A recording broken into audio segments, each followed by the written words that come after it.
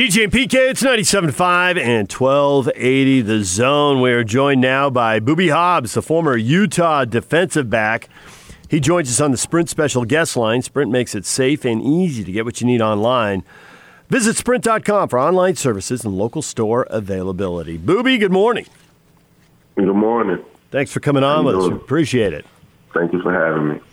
So you were quoted extensively in Chris Kamrani's story in The Athletic, and it was all about Morgan Scalley, your interactions with him, other players as well, and talked about their interactions with him. And I was intrigued by what you had to say because you didn't exactly embrace the premise. You had a nuanced view of what you wanted to say, and some of it was positive and supportive, but some of it was negative, and there were some bad experiences mixed in there. So I'm curious if you can kind of share those with our audience. Well, I think that like you said, it was good experience, it was bad experiences, but a lot of those bad experiences, I wouldn't just say were just racial, he definitely wasn't the type of guy to walk in a room and say N-word, N-word, N-word, N-word, N-word. Nah, he wasn't that guy. He wasn't a racist like that. Maybe he was prejudiced in some ways, maybe at a time people of my color or Polynesian sometimes would feel uncomfortable around him because he might say something that's out of pocket, and sometimes we don't know. But to say he's like a racist guy, I mean, I wouldn't say that, and I don't say that, so it's just a bittersweet topic. Like you said, man, I'm more so on accountability. You just have to be accountable. Like what you said was wrong, just be accountable. I don't think no man should lose his job. A man have a family, and things like that. Before as my personal experiences, I mean, it was just, coach and player. I don't feel no hate. Definitely never ever felt hate. Never felt, never disrespected any coaches my whole 4 years. So, like I said, it was just, a bittersweet thing. We agreed to disagree a lot. A couple of things he said didn't sit well with me, and we've always had to talk about it. And it was always a way we can get it resolved. But to say he's a racist and just come in the room and just, to have such hate for, African-American people, I wouldn't say he's that. This was a story that was 3,500 words, which that in journalism, that's a long story. And I bring this up because there's a lot of stuff in the story, and it was so well done. But you had a quote in it that I thought that might have been the most powerful. And it's a simple quote, and it makes a lot of sense when you think about it. And it just said simply, as far as Morgan, quote, doesn't know his own ignorance. And when you think about it, that is a lot of the core that is out there in society, not just college football, University of Utah. I mean, how do we know if I'm treating Booby Hobbs right or wrong? Well, if I don't know it, how do I know how to correct it? I mean, that statement that you made I thought was so powerful, doesn't know his own ignorance, because if we knew our ignorance, we can improve upon it.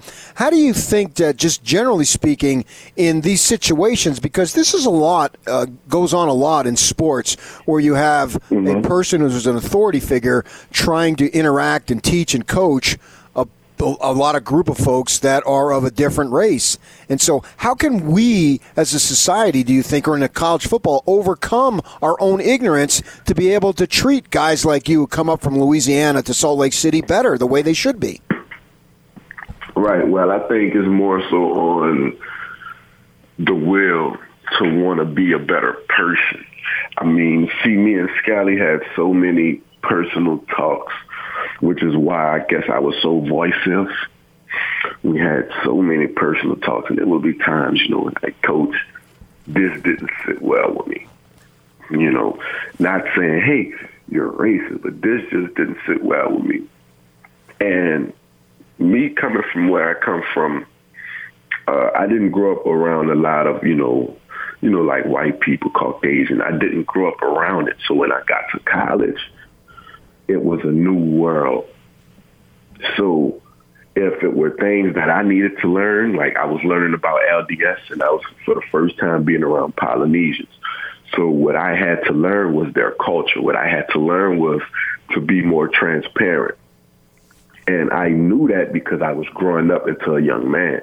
So for a young man to talk to his coach, hey, coach, certain things don't sit well with me. You know that. And it will be time after time. Not saying it was blatant, not saying that it was, spiteful, but where were your growth? Where did I see you grow at when it came down to being a better person towards people like me? And I think that's where it was, a lot of people like me, and not just because I'm black, just people like me with my attitude, with my demeanor. It's you. I'm still a player. You're still my coach, and you have to find out what's going on with me as a player. I'm your player. And I was at times, it would get rocky. Like, hey, we just, don't see eye to eye. But far as it, like I said in the beginning, as far as it being blatantly racial, it never was it. It'll be sometimes he don't know he offended, and I would tell him I was offended by that. And he may be in coach's mode and come off and be like, you know what, you're soft, or you're emotional. You got to get over it. You got to take constructive criticism, And with me, that never was the case. I mean, I come from a predominantly black school where we had black coaches telling us all kind of ignorant stuff. I mean, we come from a very urban area, so as far as constructive criticism, it never made me feel uncomfortable. Although when I didn't know if it was racial or prejudice or, because I'm a young kid, I did take offense. We come from two different worlds. I've always told Scally that ever since I've got to Utah. Coach, we come from two different worlds. Your judgment hurt worse because you don't know where I come from. So it's like, please understand me before you make judgment, So that's I got you. What it was. Boobie Hobbs joining us, former Utah defensive back. He is quoted extensively in Chris Kamrani's story in The Athletic. One thing that you hit on several times was about second chances. Where's the second chance? Where's the forgiveness? Did you feel like second chances and forgiveness was doled out evenly? As far as Scally's sake or my sake? I both. I was thinking, although actually I was thinking more to in the program, because Morgan, as a defensive coordinator, has a big say in what's going on in the program. Is it doled out in the program, specifically with Morgan, but generally in the program to players, whether they're, regardless of their race or their religion or what class they're in, freshman or senior or whatever? Did you feel that was fair? Because I kind of thought that you, going through it, that you didn't think that it was handled fairly, but you didn't say that specifically. So I was curious if I was reading that right. So I don't want to see a man lose his job, and I don't want to see Scally lose his. I mean, after reading that article, and seeing like that was my coach, I don't want to see nothing bad happen to him, no matter how angry I may feel towards him at times. I don't want to see that happen. Now, I'm a very forgiving person, and Utah is my home. I was granted a second chance, mind you. My second chance was very painful, very stressful, and I brought it amongst myself. And I knew that, Whatever the case may be, I'm not going to get into that, but I was awarded a second chance. And I was grateful of that second chance. I didn't know I was going to get a second chance. And that's why I was always saying accountability. Because Scotty told me whenever I messed up, I had to be accountable. I couldn't make an excuse. I tried my best not to make an excuse. Whether that's, hey, coach, I didn't have enough sense of urgency today.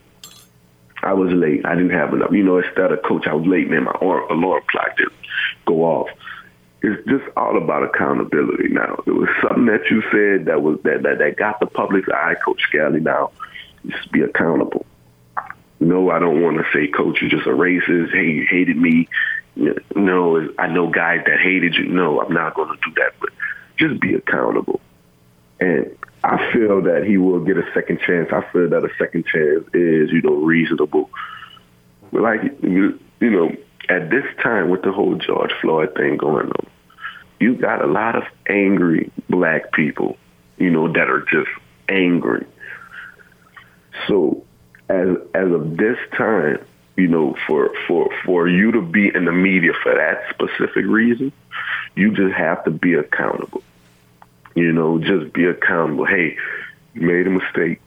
We all know. We all know you didn't mean it because obviously it's not something that you would just put on Twitter. So we all know you didn't mean it. My biggest question in this whole thing was who was even receiving the racial slurs? If it was a mistake that happened, who was you mistakenly sending a racial slur to? Because it was tons of black people on the team at Utah, which is why I say, hey, man, just be accountable, because you got angry black people that can take it that way. But just be accountable for your actions, and a second chance, will be awarded. And I think he deserves a second chance. He's the best football mind I've ever been around. He's the best coach as far as teaching me the game I've ever been around. High school, college, NFL, CFL, AFL, XFL. He was the only coach who simplified the game to the point where it was easy. So I don't want to see his career diminished. But as of now, just be accountable. There's a lot of black angry people, and not trying to give us, hey, it's all about us. But, just it's a sensitive moment. Had I came out and said something that didn't sit well with the Mormon society, I will feel deeply in sorrow, and I will accept that because, you know what? I messed up and I see that. Let me grow, give me a second chance. It's possible and it will happen. It's not the end of the world, Yeah, well said. Appreciate that. One of the things that I enjoyed watching you play, one of the reasons why I enjoyed watching you play is that when you'd make a play or your team would make a play, you were very emotional and demonstrative out on the field, and you'd express yourself that way through your jubilance of emotion when things went well. And it was always fun to see a young man be excited about how he played and how his team played, and I enjoyed that stuff. Do you believe that college players, whether it be at Utah or wherever, are allowed to express themselves if it's a little bit different than what maybe some folks are used to? See, that was a bit of a problem, but I think that's what growing as a coach means.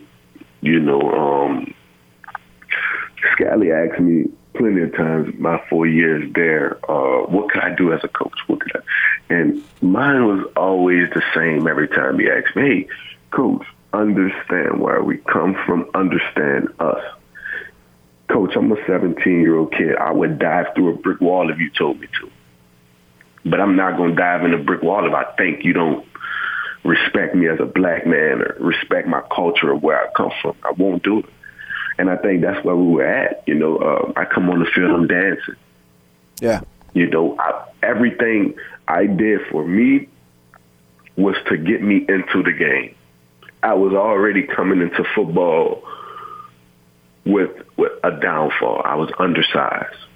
And being in high school, I didn't know that I was really undersized. When I got to college, they were like, "You're undersized." Scally let me know that a lot. So I found other things to kind of get me in tune. I found other ways to try to get in my opponent's head. And it was like, Scally was like, that's not my football. That's not what I'm. But it's like, cool, this is where I come from. This me, like, I'm not trying to be disrespectful. Hey, I'm not trying to say I'm doing it my way. Never, ever in my career was a me guy. Even when I wanted to be, I couldn't be a me guy. It just don't sit well with me. But that would be my only thing with Scally. Coach, we come from two different. I play the game different. Or I play the game with this swagger. I feel like this way. I want to listen to this music. I don't think no one should be judged off of how they interpret the game, how they approach the game. I don't care if a Polynesian player wants to play reggae, if a white player wants to play country. Hey, that's everyone's choice. I would never say, if I'm a coach, I would never say to a player, hey, stop dancing or stop that. If it gets you into the game, be yourself. Always want to be yourself. I mean, there was times where, we had, me and Scally personally had way more laughs than bad. I would say the laughs outweighed the bad. As far as players just expressing them and expressing their culture, I think that was learned at Utah by them being in the Pac-12. They were getting such talent each year, such good talent each year, that, hey, now you're getting a lot of good players that come from these rural areas. You're getting a lot of good players that didn't grow up around diversity. And a lot of my players know I would always say, man, I never really played with white people on my team growing up in the area I did. So when I got to do it, it was so movie-ish. It was so like, man, I don't see what the world, why is the world like this, But that was me having to learn everybody's side. I had to learn, I just had to learn. If I felt the way with my Polynesian players, hey, man, I'm going to take some time out of football to come and learn you guys' culture. I even got a piece of tribal tatted on me just because I've learned their culture and because I was so willing to learn. I had great experiences with my white teammates that I did things I never thought I would do, and I loved it. So, it's just that learning everybody's culture, learning everybody's background, and really wanting to improve as a coach. Boobie Hobbs joining us, former Utah defensive back. You mentioned you read the article, and I think whenever you do this, and I haven't talked to Chris about this yet, but whenever you do this, you're trying to make sure you can't talk to everybody. And as PK said, 3,500 words, that's a lot of words. This is a long story. And you're trying to make sure you represent a lot of different perspectives inside the programs. Since you lived inside the program and you know a lot of guys, do you think the story got a lot of the different perspectives that existed inside the team? I think it touched on topics that needed to be touched. Because, like you said, I was with Scally 4 years. So when I heard it, I just wanted to let it process to me. And you got to draw the line between coaching and disrespecting a player. You got to draw hey, coach, you want me to be competitive. You're going to say things that's going to get me. That's great. But as a coach, you got to draw the line between knowing what to say, how to say it, and who to say it to, because that matters. Now, you got a lot of players who were coming from diverse areas so they can understand what you're saying better. Scally, they can be numb to it. But for a person like me to not see a person like you in my neighborhood, whatever I'm expecting to hear from you, I'm all ears because you didn't come from where I'm from. Maybe you see the world different. Maybe you can, so and for you to say or coach the way you coach, just, alter it a little bit, As far as the story, I felt like the story touched every base that needed to be touched. Everybody's going to have their own personal experiences. I think a part of it were just a little bit overboard, because he's not just a bad guy, but, it touched on things that needed to be touched on at this time. I believe that. Well, Boobie, we appreciate a few minutes. Thanks for coming on and sharing your thoughts on the story. I appreciate you guys for having me, man.